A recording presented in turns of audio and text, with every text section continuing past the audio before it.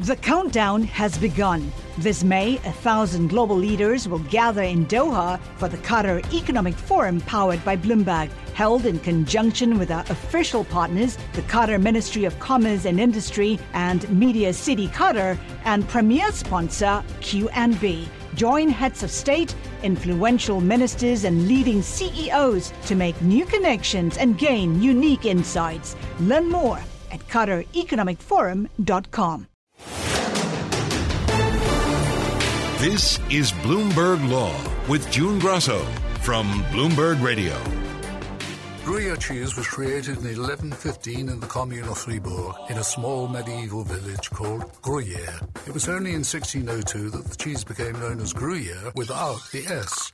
Today, 200 village dairies and 50 alpine dairies from 5 select cantons still follow the original recipe for this pressed cheese. What makes Gruyère cheese Gruyère? Well, it's no longer because the cheese comes from the Gruyère region of Switzerland and France. A federal appeals court has ruled that, like feta, Munster, or Parmesan, Gruyère can be produced anywhere and sold as Gruyère here in the United States. Joining me is an expert in trademark law, Professor Willa-Jean McLean of the University of Connecticut Law School.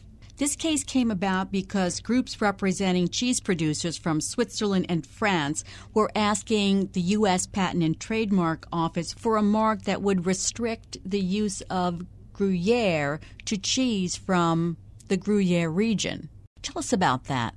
So what they were looking for is to get what's known as a certification mark, which is a form of trademark. And what a certification mark does is show compliance with a set of standards. So like the underwriter's lab mark, it's not used by the owner itself. It's used on products made by others, saying this product was made according to our standards, and therefore it gets the seal of approval that it emanated from the Gruyère region, which is in France and Switzerland. And the Fourth Circuit ruled that the term Gruyère is generic as a matter of law. What significance is that? So a term that is generic can never function as a trademark because it's a term that is needed by all to use. For example, you can't get a trademark just for bank, for financial services, because other financial services need to be able to use the term bank. So the question that gets asked, and this is a simple form of determining whether or not a term is generic, is to ask, who are you? What are you? If the answer to who are you is where do you come from La Gruyère in Switzerland, then it operates as a mark. If it answers what are you, i.e., what are you Gruyère cheese, then it's generic. And so what the court was looking at is the question, what the primary significance of the term Gruyère is to the consumer, right? Does it describe the type of product rather than the producer? If it's the type of product, then it's generic, should be out there for any cheesemaker who makes it according to the FDA regulations to say, here is Gruyère cheese. In its opinion, the court went through the history of Gruyère to determine how cheese consumers in the U.S. think of it. You know, they basically think of it as a type of cheese that has a particular flavor. You know, part of the problem, I think, is that the French and Swiss makers didn't police the use of the term Gruyère well enough. And so if it's been sold in the U.S. since 1987, it was only in 2012 when they woke up and said, oh, maybe we better start saying Gruyère can only come from this specific region. You know, and by that time, the horse is out of the proverbial barn. They never challenged the FDA designation of what Gruyère was. That was in 1977. So they let too much time elapse. I think that's part of their problem. The French and Swiss groups also complained that the case was decided at the summary judgment stage, and those opposing the geographic indicator hadn't submitted a consumer survey into evidence. And the court said this argument slices the cheese too thinly. Did the court make this decision without any consumer surveys? Is that unusual? So that's an interesting question. When I teach my class, I say consumer survey, consumer survey, consumer survey. But there are precedents, there are cases in which they say consumer surveys are great, but if you have overwhelming evidence that the term is generic, we don't necessarily need a consumer survey. And the consumer survey wouldn't necessarily have changed the result. There are other ways in which evidence can be produced as to whether or not a term is generic. How is it used in the press? Does it appear in a dictionary? To give an idea of how the general public views the term. The French and Swiss groups said they've been, as you mentioned, they started this about 2010, and they said they're going to still continue efforts to protect the Gruyère name, vigorously continue efforts to protect the Gruyère name. Is there anything else they can do besides try to get the Supreme Court to look at this? They can try to get the Supreme Court to look at this. I'd be surprised if the Supreme Court took this case. That's the next level, right, would be to take it to the Supreme Court. I think they have a hard row to hoe.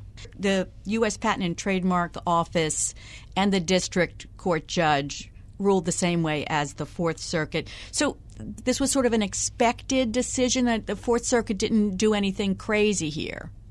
I don't think the Fourth Circuit did anything crazy. No.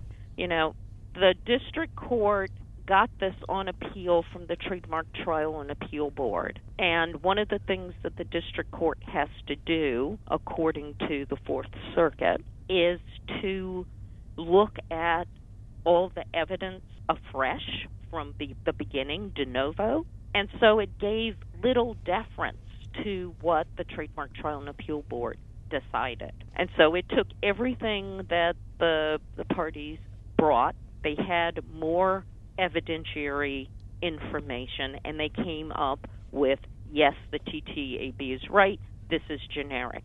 The question comes to the Fourth Circuit. They look at what the district court did.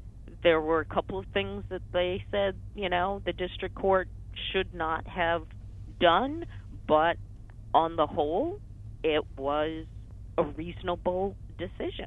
And the Fourth Circuit said it's widely considered among the greatest of all cheeses, according to the Oxford Companion to Cheese. Oxford Companion to Cheese, saying that it's widely considered among the greatest of all cheeses. It's widely considered among the greatest of all cheeses, according to the Oxford Companion to Cheese. Thanks so much, Willa Jean. That's Professor Willa Jean McLean of the University of Connecticut Law School.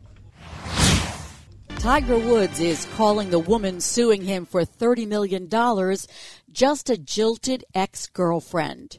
Erica Herman claims Woods tricked her into leaving the home they lived in together for 6 years and claims she still had 5 years left to stay due to an oral agreement. But Woods says there's no such oral tenancy agreement. To add to the legal complications, Herman is attempting to break out of the non-disclosure agreement she signed in 2017 when she began dating Woods, claiming it's unenforceable under a federal law that nullifies NDAs if there are matters involving sexual assault or harassment. Joining me, Dominic Romano and Daniel Braverman of Romano Law. Dominic, what do we know about the NDA? All we know about the NDA is that there's an arbitration clause. The reason that's all we know about the NDA is because the entire confidentiality agreement has been redacted, save for the arbitration clause.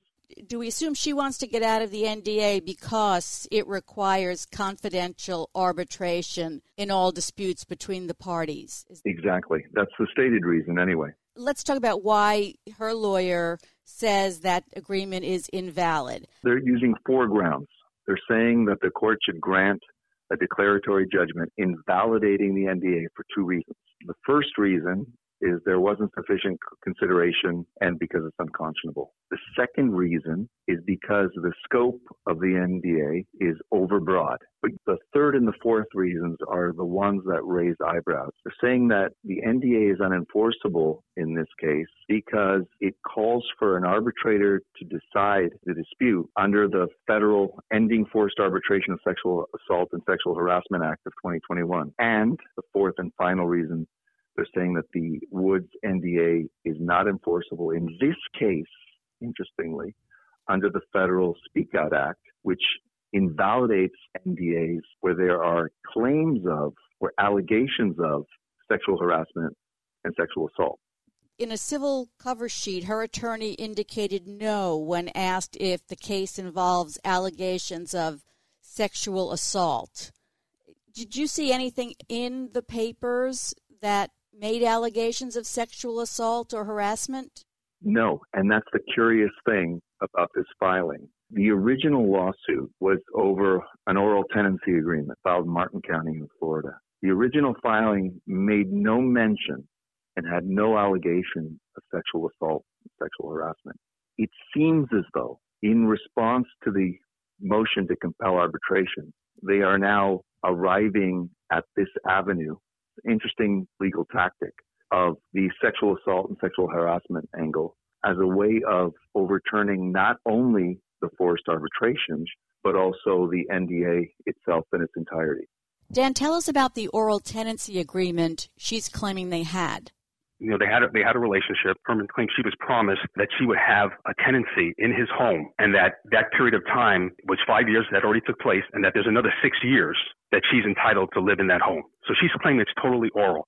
There's nothing in writing. She hasn't produced any type of documentation. And what we find interesting, obviously, is that obviously when there was a need to enter into a non-disclosure agreement or an arbitration agreement, that's clearly in writing.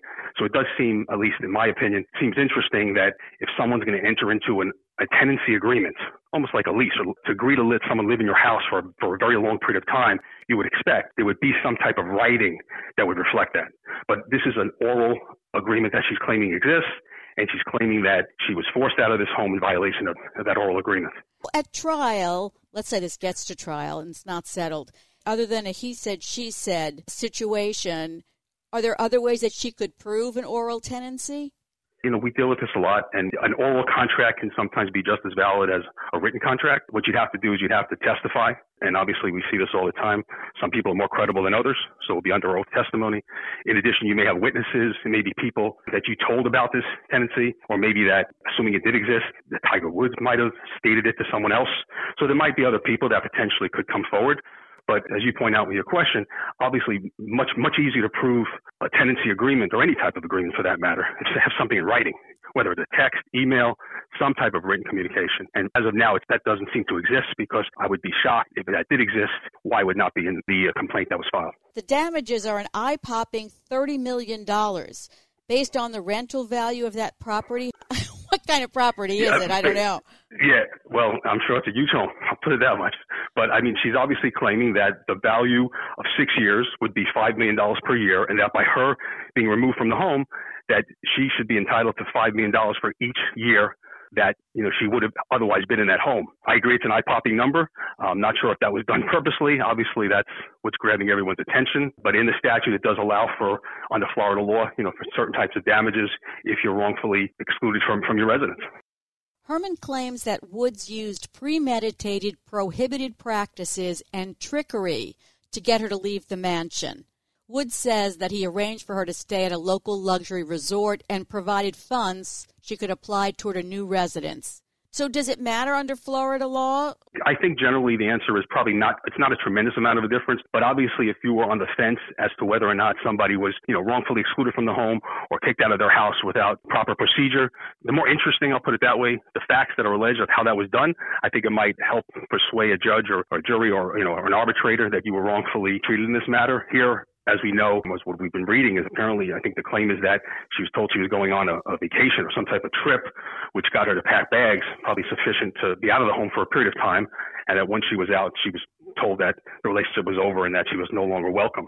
Do you think the likelihood of this is a settlement, that this is done to perhaps negotiations fell through and the latest is intended to drive up the settlement numbers in a larger amount? 100%. Two things on that point.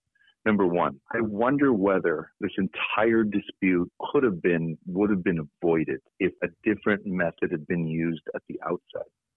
Had she not been basically accosted at the airport by a couple of his people, according to reports, and told she's barred from re-entering a place where she'd lived for a number of years, if this might have been resolved privately and confidentially at that point. And at this point, it's highly likely, in my view, that this entire initiative, the objective, the end game here, is to expedite the inevitable settlement that is highly likely to occur here.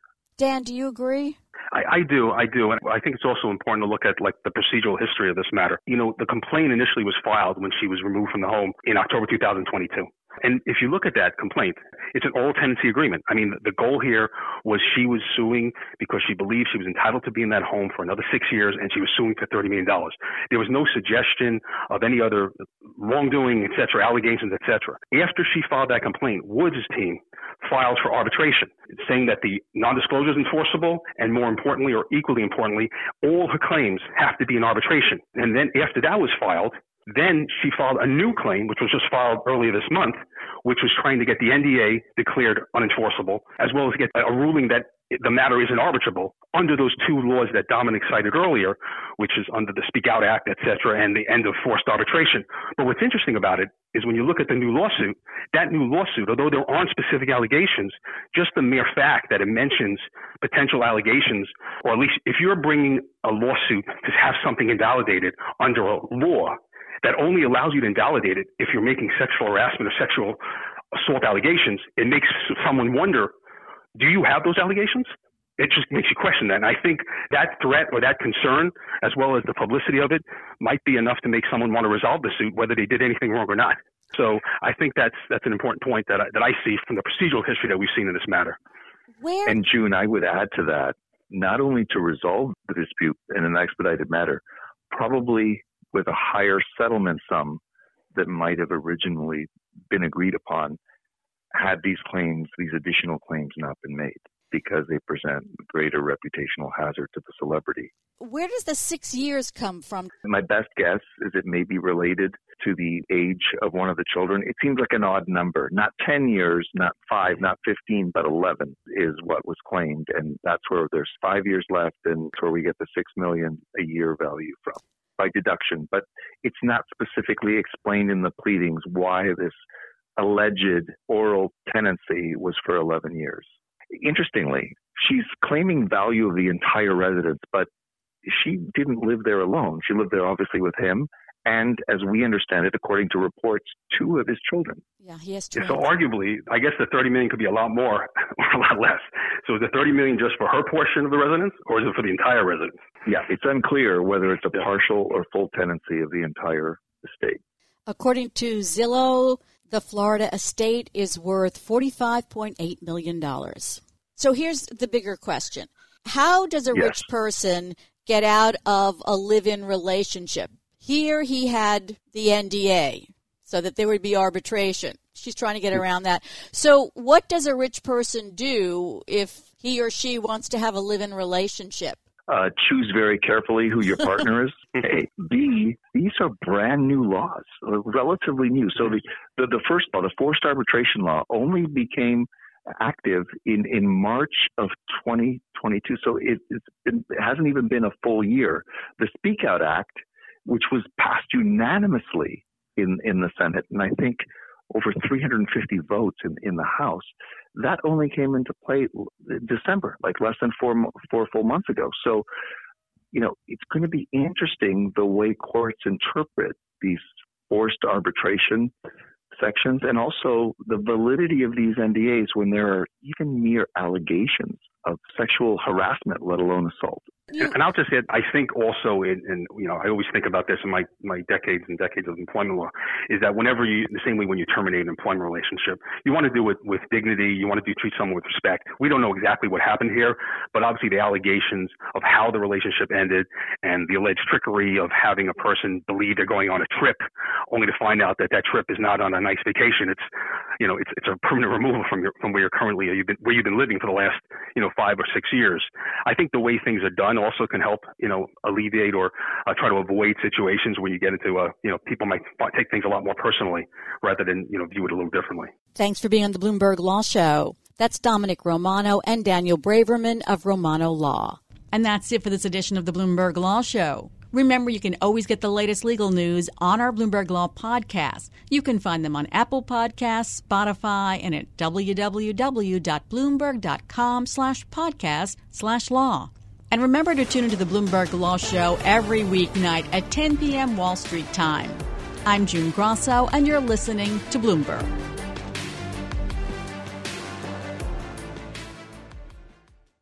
The countdown has begun. From May 14th to 16th, 1,000 global leaders will gather in Doha for the Qatar Economic Forum powered by Bloomberg. Join heads of state, influential ministers, and leading CEOs to make new connections, gain unique insights, and uncover valuable opportunities in one of the world's most rapidly rising regions. Request your invite for this exclusive event at QatarEconomicForum.com.